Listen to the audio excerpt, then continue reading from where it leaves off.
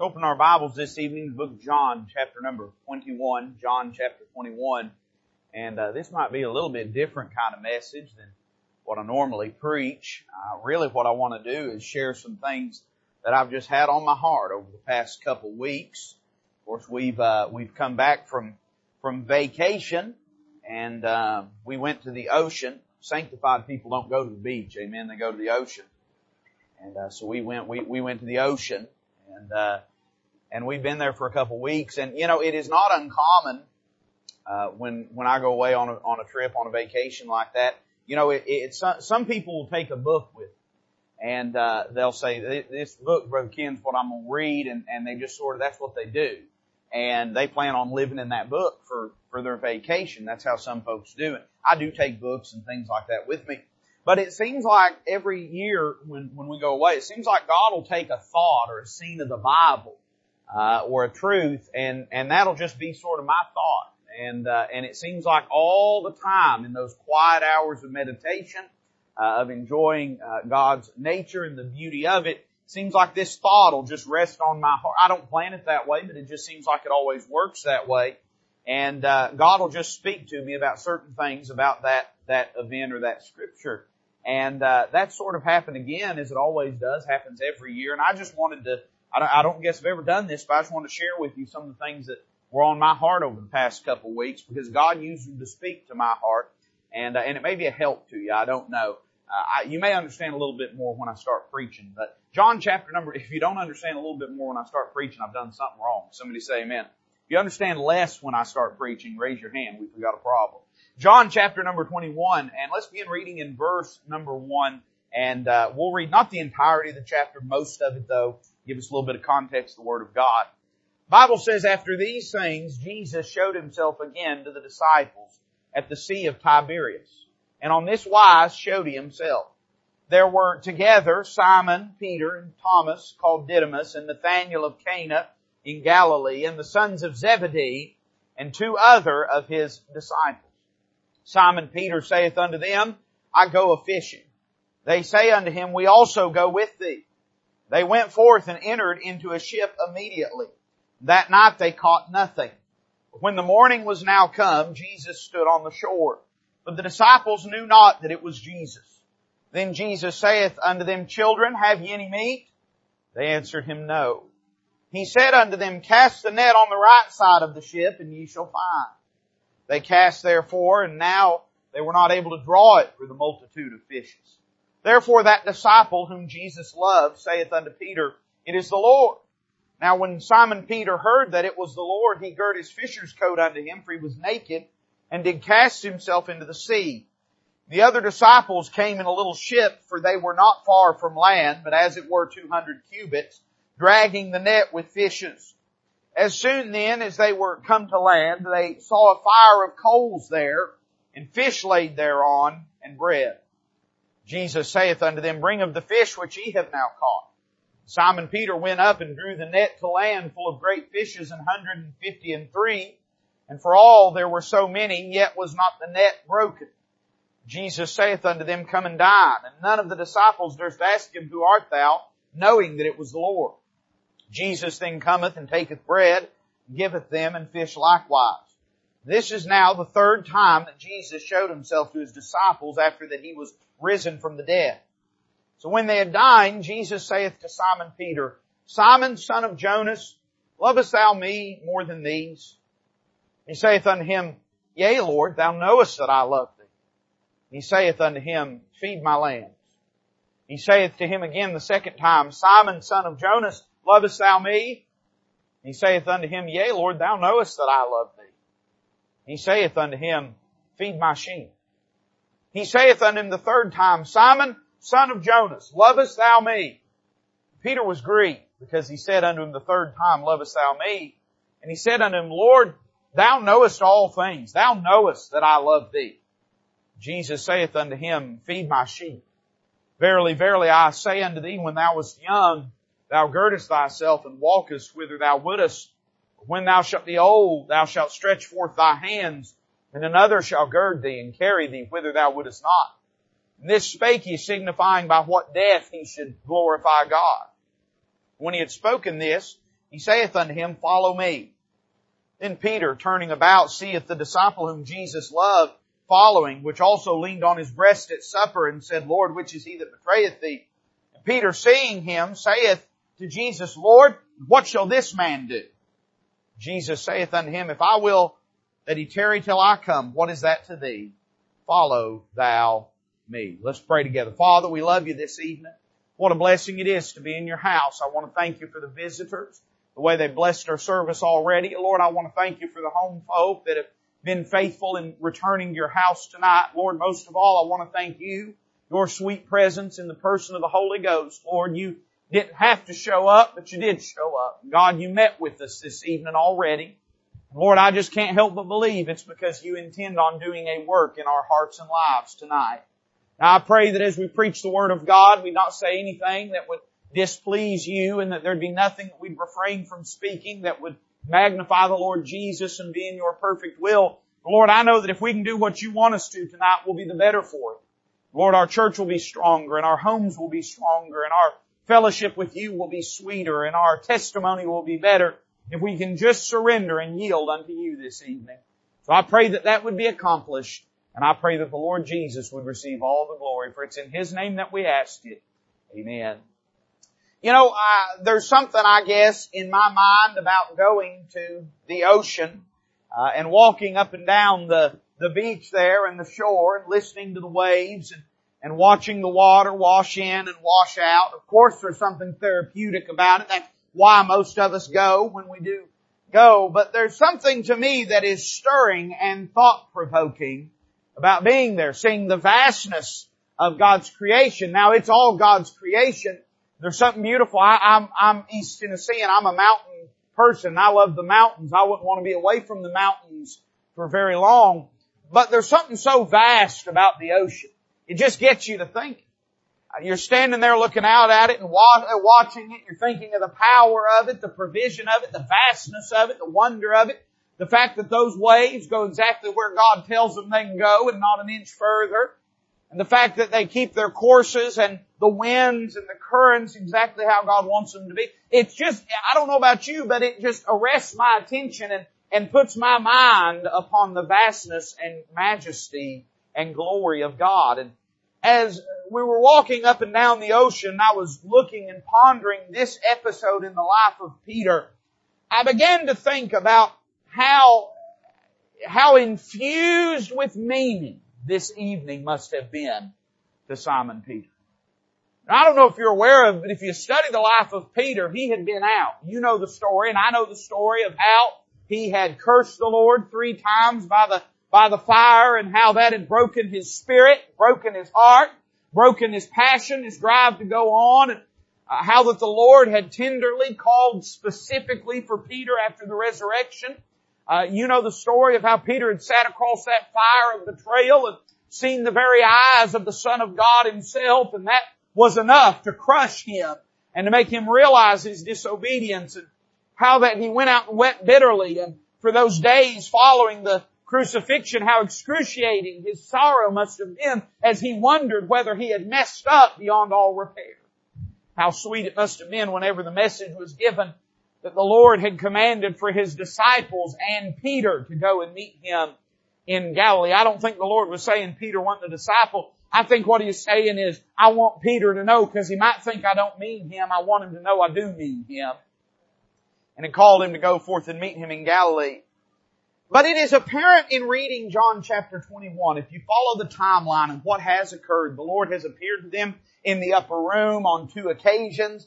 He has already called for Peter, and God has made overtures to try to get Peter to realize that he was still welcome, that he was forgiven, that there was life beyond failure.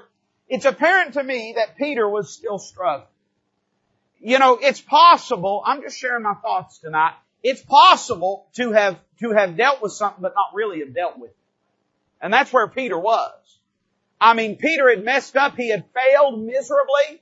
And I think Peter was having a hard time letting that thing go. And God had already let it go. And God had forgiven him. And God had affirmed to Peter that He had forgiven him. But when you come to John chapter number 21, Peter evidently is still struggling, because he tries to walk away from the life that God had called him to. and go back to the life that he was living when God had found him. Peter's story begins, of course, for us in the gospel record over 3 years earlier. Peter and his brother were fishermen. And that was one of the things that I was thinking about as we spent our time of reprieve and of reinvigoration, recharging, resting. As I'd walk up and down the ocean, I thought about Peter as a fisherman and how he must have felt in those early years when he had walked away from that life of fishing. I don't know that we can really, I'm talking about us as East Tennesseans, I don't know that we really understand what a cultural thing it is to grow up around the ocean. When a people grows up around a vast body of water, akin a sea or an ocean, their whole life is connected to that body of water. It provides for them. It feeds them. And especially at this time in human history, if they wanted to eat, Brother Larry, they didn't necessarily have to go out in the earth. They could literally go out and pull food out of the ocean. It provided for them.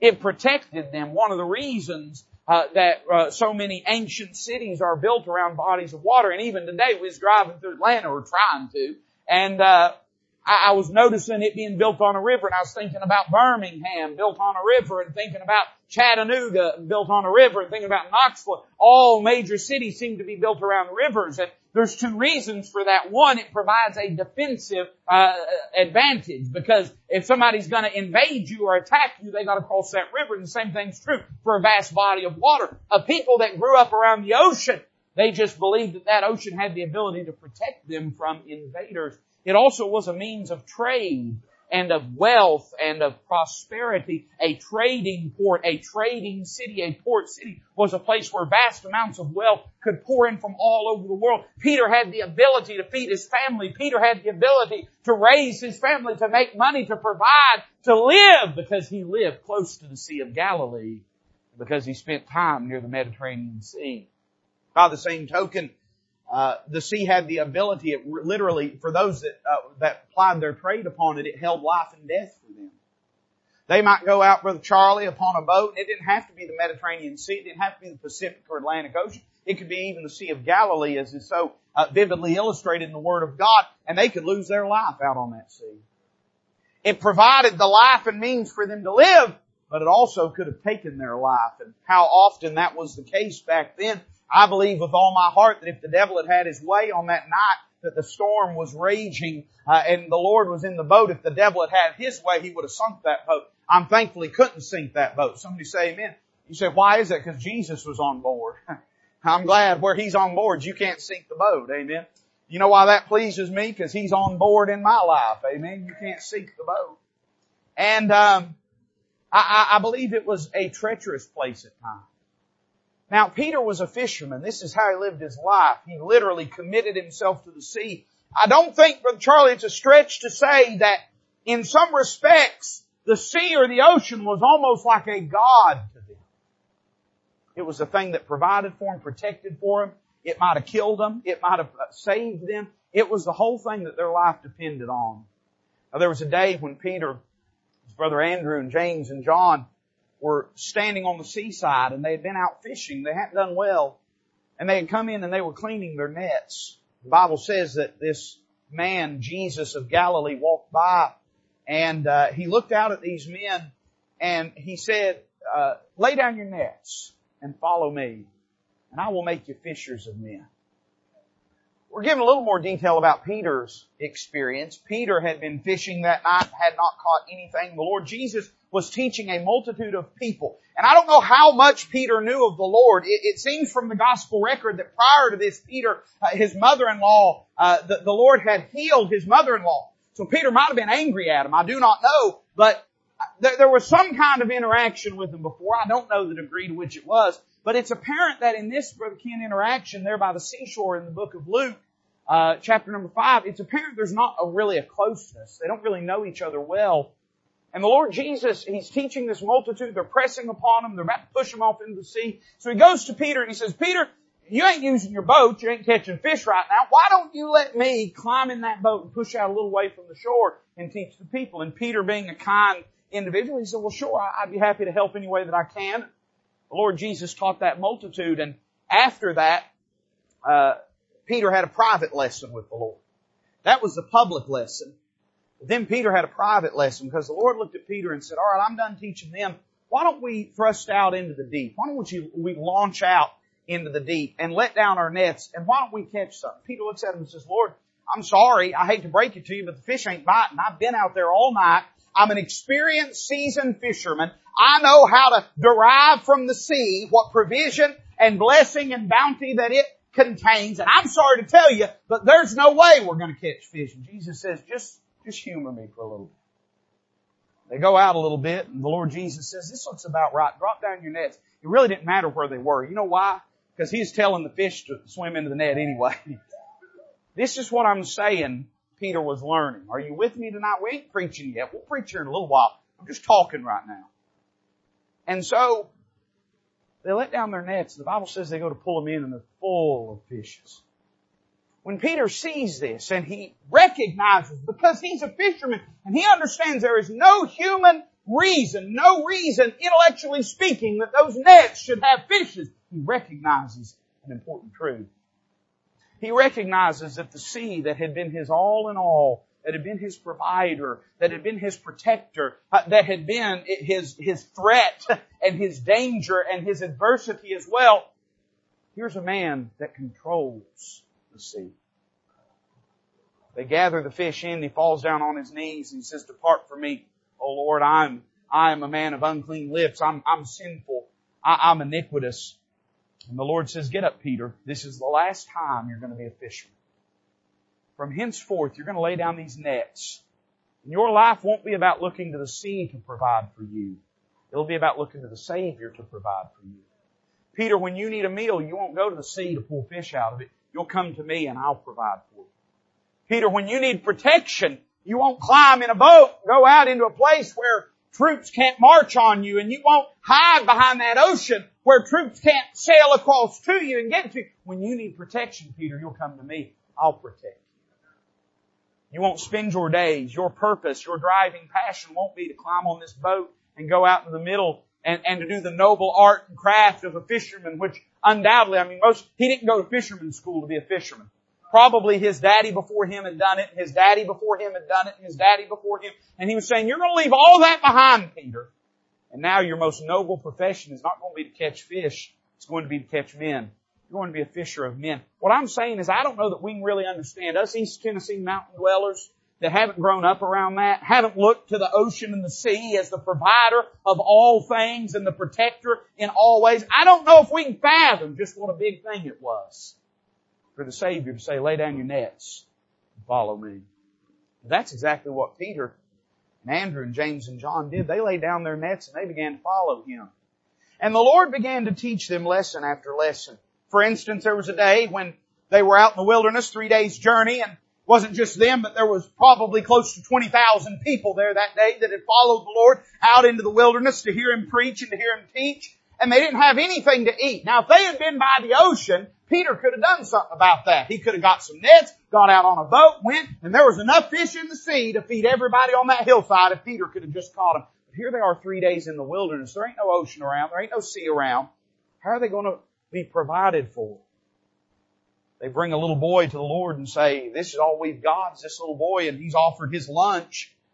And this is all we have, just a few loaves and a few fishes. And the Lord takes those things, and in the same way that a fisherman might say, I can go out there and I can catch as much fish as I want, I can provide for my family as much as I want, the Lord takes that fish and that bread in His hands and begins to break it and provide it as much as He wants. I think He was teaching Peter, you don't need the sea anymore, you've got me. There came a day when they were out upon the Sea of Galilee, and one of those storms popped up. It was not uncommon upon the Sea of Galilee because of the climate, because of the mountain ranges, for storms just pop up out of nowhere, completely unexpected. And this storm popped up and began to toss this little boat that they were in. And here was the sea again with Peter at her mercy and could have drowned him and could have destroyed him. This would have been his greatest fear as a fisherman. He would have woke up in cold sweats at night, dreaming about nightmares about what it would be like to be caught in a storm and have no way out. Now here it was reality. And then the one that he thought would protect him was asleep down in the bottom of the boat. It looked like the sea had won. All of a sudden, they stir the Lord and say, Lord, carest thou not that we perish? Don't you care about us? And He gets up And he walks out. And again, maybe it's just fresh on my mind because I've been standing beside the ocean, but that big vast area. I mean, we spent like 5 hours driving to get away from a hurricane. This means a lot to me right now. Encourage me a little bit. You may not enjoy this a bit, but it's speaking to me. And he steps out and he takes that hand. Now what they didn't know is that hand, when it had existed in all of its vast, majestic glory, had been the hand that these waters had been meted out in. They didn't know that. They didn't understand that. When they looked up at that vast canvas of stars above their heads, they didn't know that at one time that hand had been used to measure the span of the universe. But the water recognized it. They said, we've seen that hand before. We know who that is. And he reaches out a hand and he says, peace, be still. And the ocean that had been the master of Peter and his ancestors for generations untold just quieted down like a little lamb and went to sleep. I think the Lord was teaching Peter that he could protect it. He didn't need the ocean to be a bulwark or a protector to him. He didn't need the ocean to be a provider for him. On and on we could go, I think, through the life of Peter and look at these instances. When we come to John chapter 21, we find something startling happening. Peter just uses a few words to say it. If it was said in any other context, you wouldn't think it was anything other than just a short note out the door to let people know where you was going to be so they wouldn't worry about you. But it's apparent from what unfolds afterwards that these words were pregnant with meaning. He looks at his companions and he says, I go a-fishing.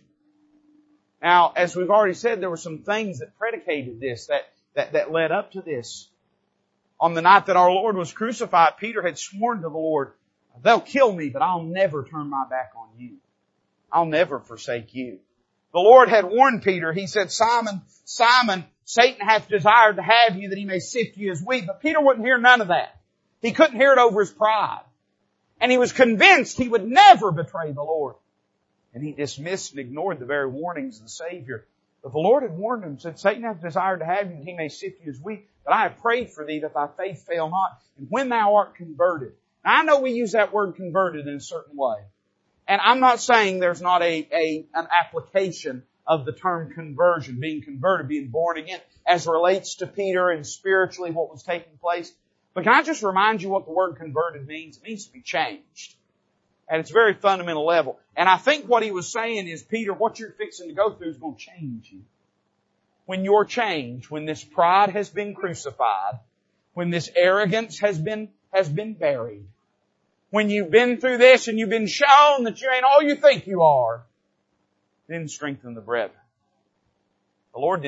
Peter didn't listen to that. He instead allowed his pride to drown out those warnings. And that night when they took the Lord from the garden, Peter had tried to stand up and stop it. He took a sword in hand. He cut a man's ear off. Now, I don't think he was trying to cut his ear off. He was a fisherman. He was trying to cut that boy's head off, and he missed. And in his rage and clumsiness, he missed. And he had tried to protect the Lord, and he had tried to shield the Lord, and he had tried to fight for the Lord, but the Lord hadn't asked him to do any of that. All he had asked him to do was to stay vigilant, and to trust, and to pray, and to see that his relationship with him was in the right condition. But Peter was too focused on trying to fix things himself to let God fix them. And so he cut that fellow's ear off, and I don't know, there must have been something arresting about that. I don't know if he was angry. I don't know if he was scared. I don't know what it was. But after that instance, the Lord puts that Malchus's ear back on, the servant of the high priest, and the garrison takes the Lord and carries him away. And the Bible says that Peter and John, they followed. But Peter, he followed afar off. He evidently was scared that he might be associated with the Lord. Maybe he was angry that the Lord had sort of chided him for trying to protect him. I don't know what all was going on in his mind, but I know he's not in a good place when he gets to the high priest Caiaphas' house. Out in the outer courtyard, there's a fire burning, and he sits down to warm himself by that fire. You know, that's where it starts. That's where it starts. The world will kindle a fire and make it look awful comfortable. And you'll say, all I'm doing is just resting my feet. I'm not living here. I'm not living in this sin. I'm just resting my feet. That's all I'm doing. But that's all it takes. Just a few moments by the fires of the world is enough to wreck your life. It was for Peter. He sits down, and there's a group of people sitting there, and one of them looks over and sees him. He says, "You know, I think I've seen you with this Galilee." Peter says, "Not me. You haven't seen me." And he said, "Yeah, I think I've seen you." Peter says, Nope, you've not seen me." That seems to quiet the conversation for a few moments. But here a little bit later, somebody else speaks up and says, "Yeah, I know it was you. I know I saw you with him." Peter said, "I'm telling you, you didn't see me with him. I don't even know that man." A few minutes after that, one of the young girls that's there looks at him and says, "I know that this is the man. I know this is him. And listen to the way he talks. He sounds like one of these Galileans. There's no question that this man knows this Jesus of Nazareth." And Peter, he thinks he's caught, and he was caught, but not in the way he thought he was caught. He was caught in the snare and the web of the devil. He thought he was caught by those that were around him. And he cries out and he curses. He says, "I do not know the man." And at that moment, the Lord had told him this earlier, said, "When you betray me, there'll be a rooster that'll crow. The cock will crow twice, and before it hits 3 times, you'll have betrayed me." And at that moment, it cried out. I don't know where Jesus was. I don't understand the geography of the whole situation. I don't know where Jesus was, but wherever he was, Peter could see him if he would only look at him. You know what that tells me? That tells me that when he was sitting by that fire, he didn't have nerve enough to look at him. Because Brother Ken, it wasn't until that moment that they caught eyes at each other. You know, when we're living in sin, we don't want to look at the Lord. When we're in disobedience, we don't want to behold His countenance and His face. That's why when we live in sin, we get out of church. That's why when we live in sin, we avoid our godly friends. That's why when we live in sin, we don't open our Bible. We don't want to look at Him whenever we're living in sin. And so, the cock crows thrice, and he looks up and he sees the eyes of God. And that's enough to crush him. Now, for several days after that, the Lord has told him he's forgiven. The Lord has called him. He's been in the Lord's presence. He's affirmed who Jesus is and that He's alive. But he just ain't back in yet. And on this night, he chooses to leave the life, the amazing, tremendous, glorious, miraculous life he had lived for 3.5 years, and go back to his fishing nets. He says, "I go a-fishing." And there's a group of people there. The other disciples said, "Well, if you're going, I'm going. By the way, if you go, there'll be others go." I'm just telling you. I'm not trying to guilt you or pressure you. I'm just letting you know. If you say I go a-fishing, there'll be somebody who'll say, "Well, I'll go too. I'll go too." So they went with him. We read the text tonight. I won't spend time talking much about it, but let me just say, it seems like everything that took place on this, it's almost like the Lord Jesus was taking Peter on a nostalgic tour of His relationship with Him. Think about how Peter must have felt when he went out onto the sea. He hadn't been out there as a fisherman since the last time that he caught nothing. And the Lord showed up. And now he's out on the sea again, and cast after cast, and pull after pull, retrieval after retrieval, they pull up empty nets. You know, I bet after once or twice, they probably didn't think nothing about it. They thought, well, fish just ain't around. It'll change. You know, the moon will come. Don't you know after 3 or 4 hours, people start to think, man, something's up. Something isn't right here. Pretty soon, he hears a voice cry out to him from the shore side. And it says, "Children, have ye any meat?" He says, "No, we don't." You know, that must have smote him in the heart. It must have reminded him of that night so long ago when he had caught no fish. The Lord, you know what the Lord was trying to remind him of? There ain't no more going back to the sea for you, Peter. It don't hold anything for you anymore. You can't go back and fish those waters like you did before you knew me. You listening to me tonight? We've been born again. We've been saved by the grace of God. We've tasted the goodness of God. We can't go back to the things that we used to do. There ain't no fish in them sea anymore. There ain't no peace. There ain't no joy. There ain't no fulfillment.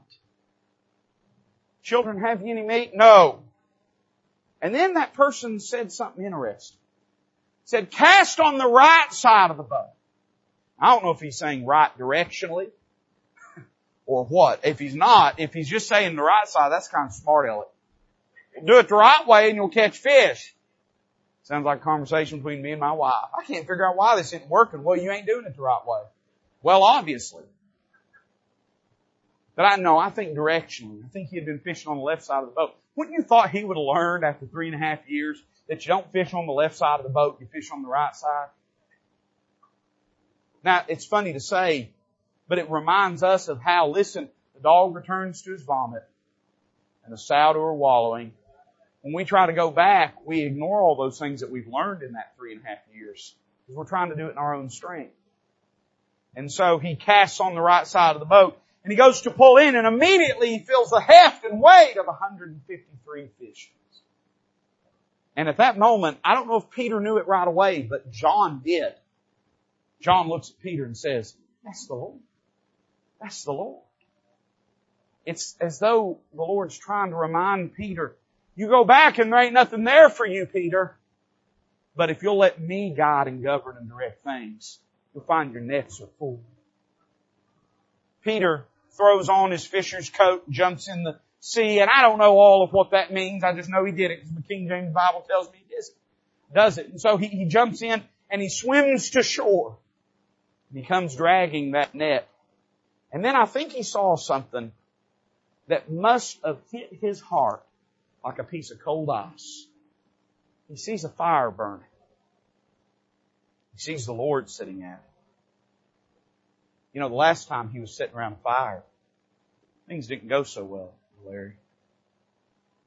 He had tried to avoid dealing with this, but he couldn't avoid dealing with it. Because at the end of the day, when we've sinned, we can't avoid dealing with that. If there's anything the 51st Psalm teaches us, it's that sin has to be dealt with. Psalms 51 is David dealing with his sin. And most people, after swimming through that cold sea that night, would have been thrilled to see a warm, roaring fire. But somehow I don't think Peter was. He looks and he sees a fire lit and he sees fish roasting upon it. What was the Lord trying to teach him? Peter, I don't need your fish. I got all the fish I need. I don't need your contribution, Peter. I just need your obedience. I don't need your wisdom, Peter. I don't need your experience and your knowledge. I just need your obedience. If you want to bring those fish you caught, come on, bring them, that's fine. But I've got enough fish for everybody. He was reminding him that old dead life never really did have any joy, as our flesh likes to reminisce about. It never did have joy in the first place. All the fish he was providing. So he comes to the ocean, or comes to the seashore, and Jesus says, I've got supper fixed. Why don't y'all scoot up here and let's sit around and let's eat. And they sit around and they eat. I don't know that anything was said. It could have been. The Bible says that no man asked him who he was. And I tend to believe in that group of people, if there was any conversation at all, somebody would have said something like, so you're Jesus. That's who you are. We're not dreaming this. We're not imagining this. I tend to think nobody said anything. They just sat there in silence and ate. And I know why Peter didn't want to say anything, because he was loath to say what had to be said. After supper's done, the Lord looks across the fire, and they lock eyes again. And this time, it's not Peter talking, it's the Lord. It's not a curse, it's a question. And he says, Simon, son of Jonas.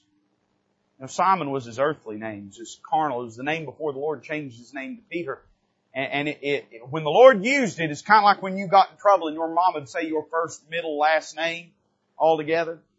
When the Lord would say Peter's name Simon, he was implying that Simon had been living in the flesh. Simon, son of Jonas, lovest thou me? That's the question that's been on my heart and mind for 2 weeks. Thinking about that scene by the seashore and that question. I thought about what John says in the book of 1 John.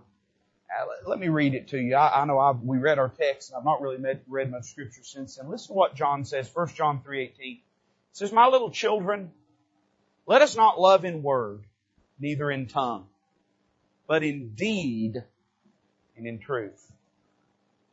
And I guess the thing that's been on my heart is when we want to love somebody, we want to love them the way that they, number one, that is best for them. When you love a child, you don't love them the way they want to be loved because they don't know how they need to be loved. If they had their way, they'd eat ice cream and pizza all the time. They'd stay up late and they'd rot their teeth and their brain and their character and everything else. You love them the way that they need to be loved. But when a person is mature and is aware and is in control of their life, you typically want to find out, how do they want to be loved? There are certain things that I might think would be a great gift for my wife, but that she has absolutely no interest in. I've bought her expensive bass fishing equipment. I've bought her some of the finest hand tools and power tools money could buy. I just don't understand.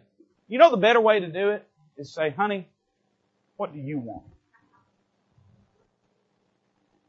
I've quit buying for Dad for his birthday. I take him to go get a steak now, because he don't need nothing. He has everything.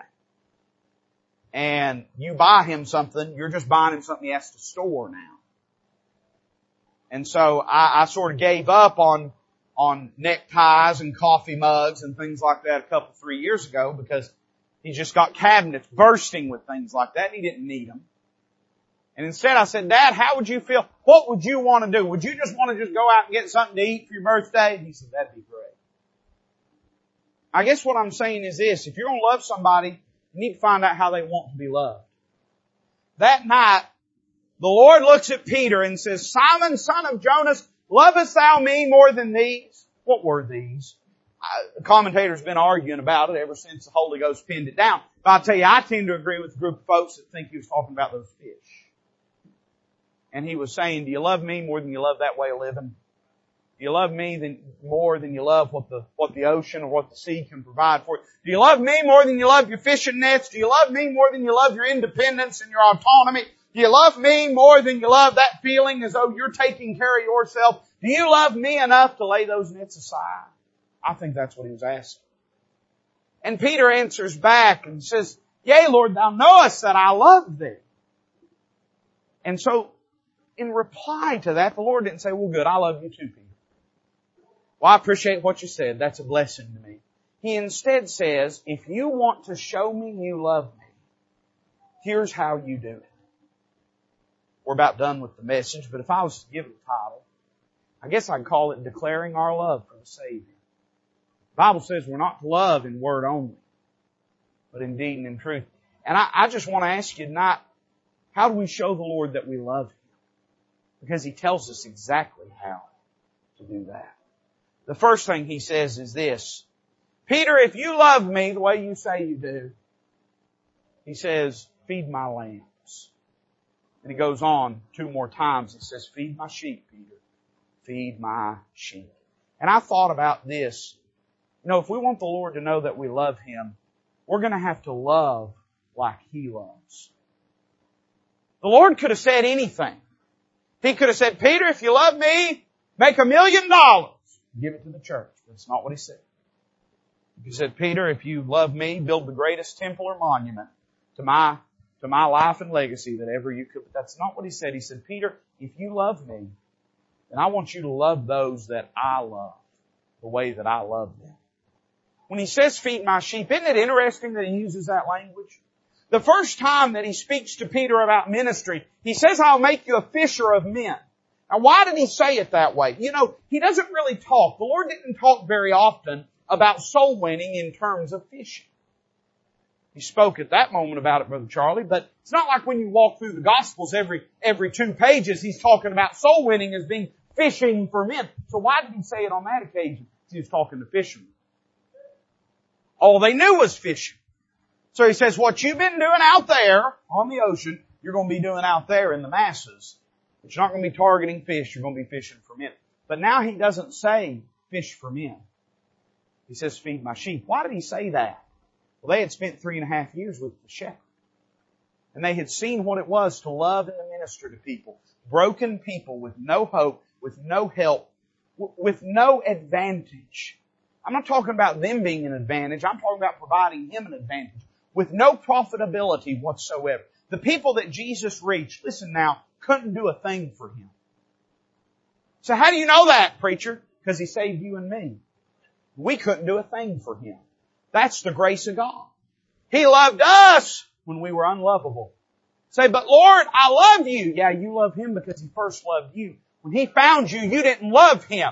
He commendeth His love toward us that while we were yet sinners, Christ died for the ungodly. When we were enemies, we were reconciled to God by the death of His Son. Not when we were His friends, not when we were of benefit to Him. He wasn't recruiting a baseball team. He wasn't drafting a football team. He loved people that had nothing lovely about them. He found broken people. He found hurting people. He found people that had no society and no standing. And by the way, He didn't shun those that had money. He didn't shun those that had power. He reached Nicodemus. He reached Joseph of Arimathea. But He loved them just like He loved the poor and the broken and the infirm. He just found folks that needed Him and loved them with the grace and love of God. And I'm saying this, if we really love Him, you know how we can show it? By loving His sheep. Loving those that He loves.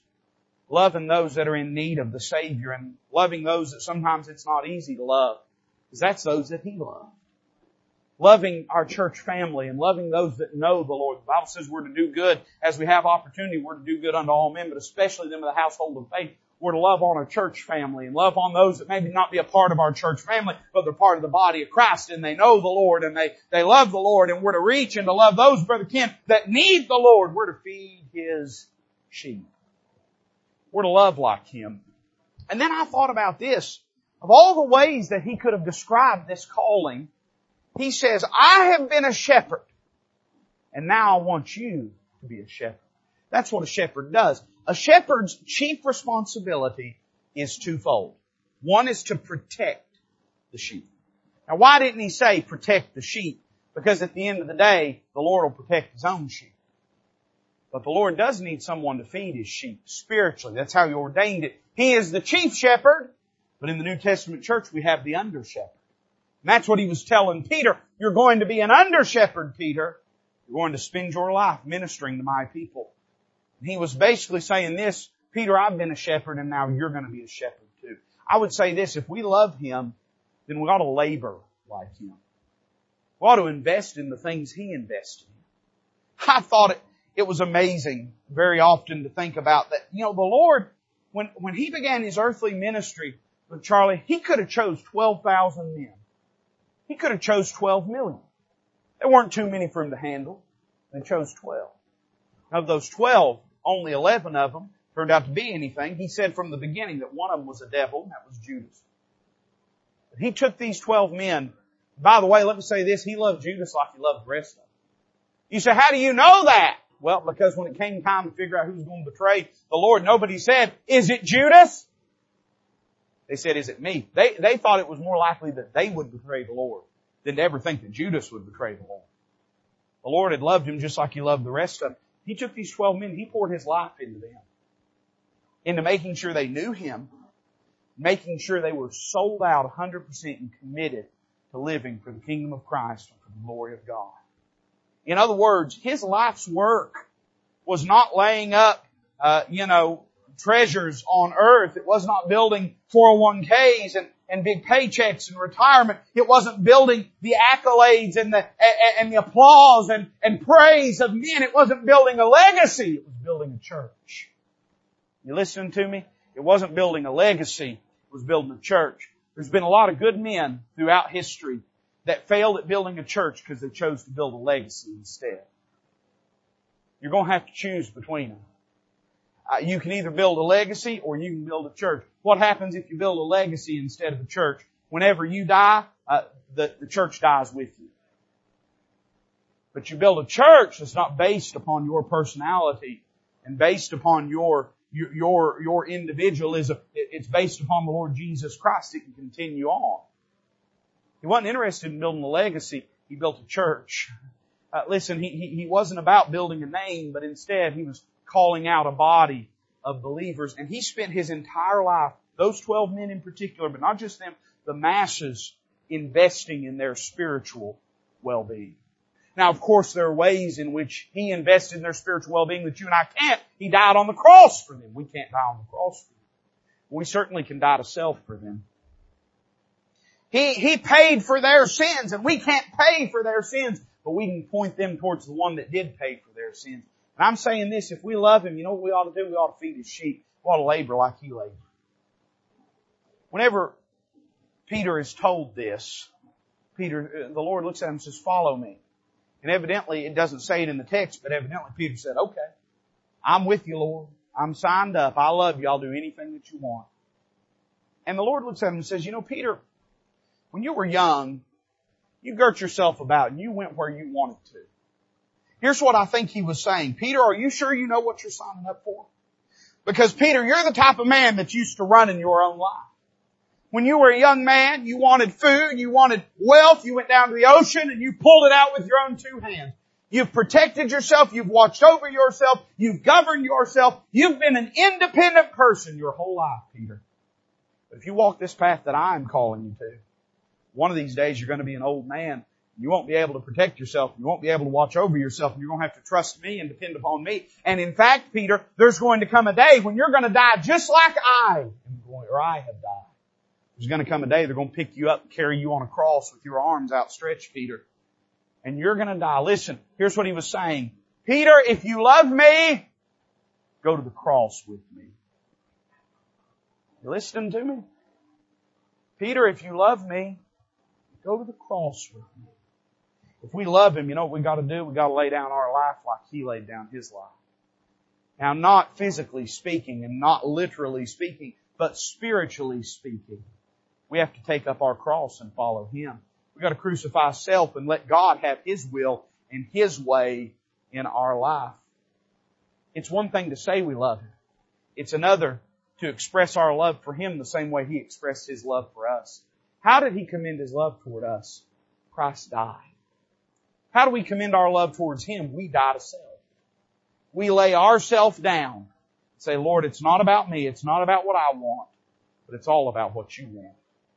So how do you know this is what he's talking about? Because Peter did exactly what you or I would have done. He started to deflect. He was walking, and he noticed John was walking behind him. And he turned and he looked at John, and I can't prove this from Scripture, but I'm not sure these two men liked each other. I'm serious. I'm not sure. I think they loved each other. I'm just not sure they liked each other. Two polar opposite personalities. And something about John following them seemed to irritate people. There's John tagging along like always. And turns around and he says, Lord, what about this man? What about him? You know, some of us will never serve God because we'll spend all of our time saying, what about them? What about them? Why am I suffering and they're not, Lord? Why am I having to do this and they're not? Why are they being blessed and I'm not? What about this man? And the Lord looks at him and says, if I will that he tarry till I come, what is that to thee? In other words, Peter, that ain't your business, that's my business. You just go ahead and follow me. Leave him to me, I'll deal with him. But whatever you do, Peter, don't quit following me. He says, if I will that he tarry till I come, what is that to thee? Follow me. If we really love him, we'll lay down our life like he did. I'm not going to preach this, but it was in my notes. I'm going to say it. We're going to live like he lived. Separated, surrendered, wanting thy will, not my will. Wanting for God to be pleased and glorified, and not for ourselves. And I'm just saying talk is cheap. And everybody in this room, if I asked you, do you love the Lord? You'd all say, yay, I love the Lord. If the Lord looked down from heaven and said, lovest thou me? Fred, lovest thou me? Taylor, lovest thou me? We'd all say, yea, Lord, thou knowest that I love thee. I'd say it. But that's not what he wants to hear. What he wants to hear is when he says, feed my sheep, and we say, yes, Lord. Here's my life. Take it and use it however you see fit. That's how we declare our love for the Savior. That is when this fisherman was, if we want to use the term converted, he was changed. That's when he seemed to get right. And the next time we see him, he stands up on Pentecost and preaches with power and with unction. What happened to him that night? He made up his mind. He was tired of being half in. He was going to get all in. And if he really loved the Lord the way that he told himself that he loved the Lord, he needed to get his head straight. He needed to prove it. And he needed to live a life that honored and glorified God. He declared his love for the Savior. I wonder if we do the same thing tonight. bow together as the musician comes to play. The altar is open. And I just invite you to come. If God spoke to your heart, I'm not going to say 100 things. I've already preached my message. I wonder if He knows that you love Him. Not just by your lips, but by your life. I wonder if He can see your love of Him in the way that you live. I wonder if you can say with confidence, I know that He knows that I love Him because I'm living in obedience unto Him. And if that's not the case, why don't you quit being half in, get all in tonight. Deal with this thing once and for all. Surrender your heart to Him. Let Him have His will and His way. Father, bless this invitation. May it glorify the Lord Jesus. We ask it in His name.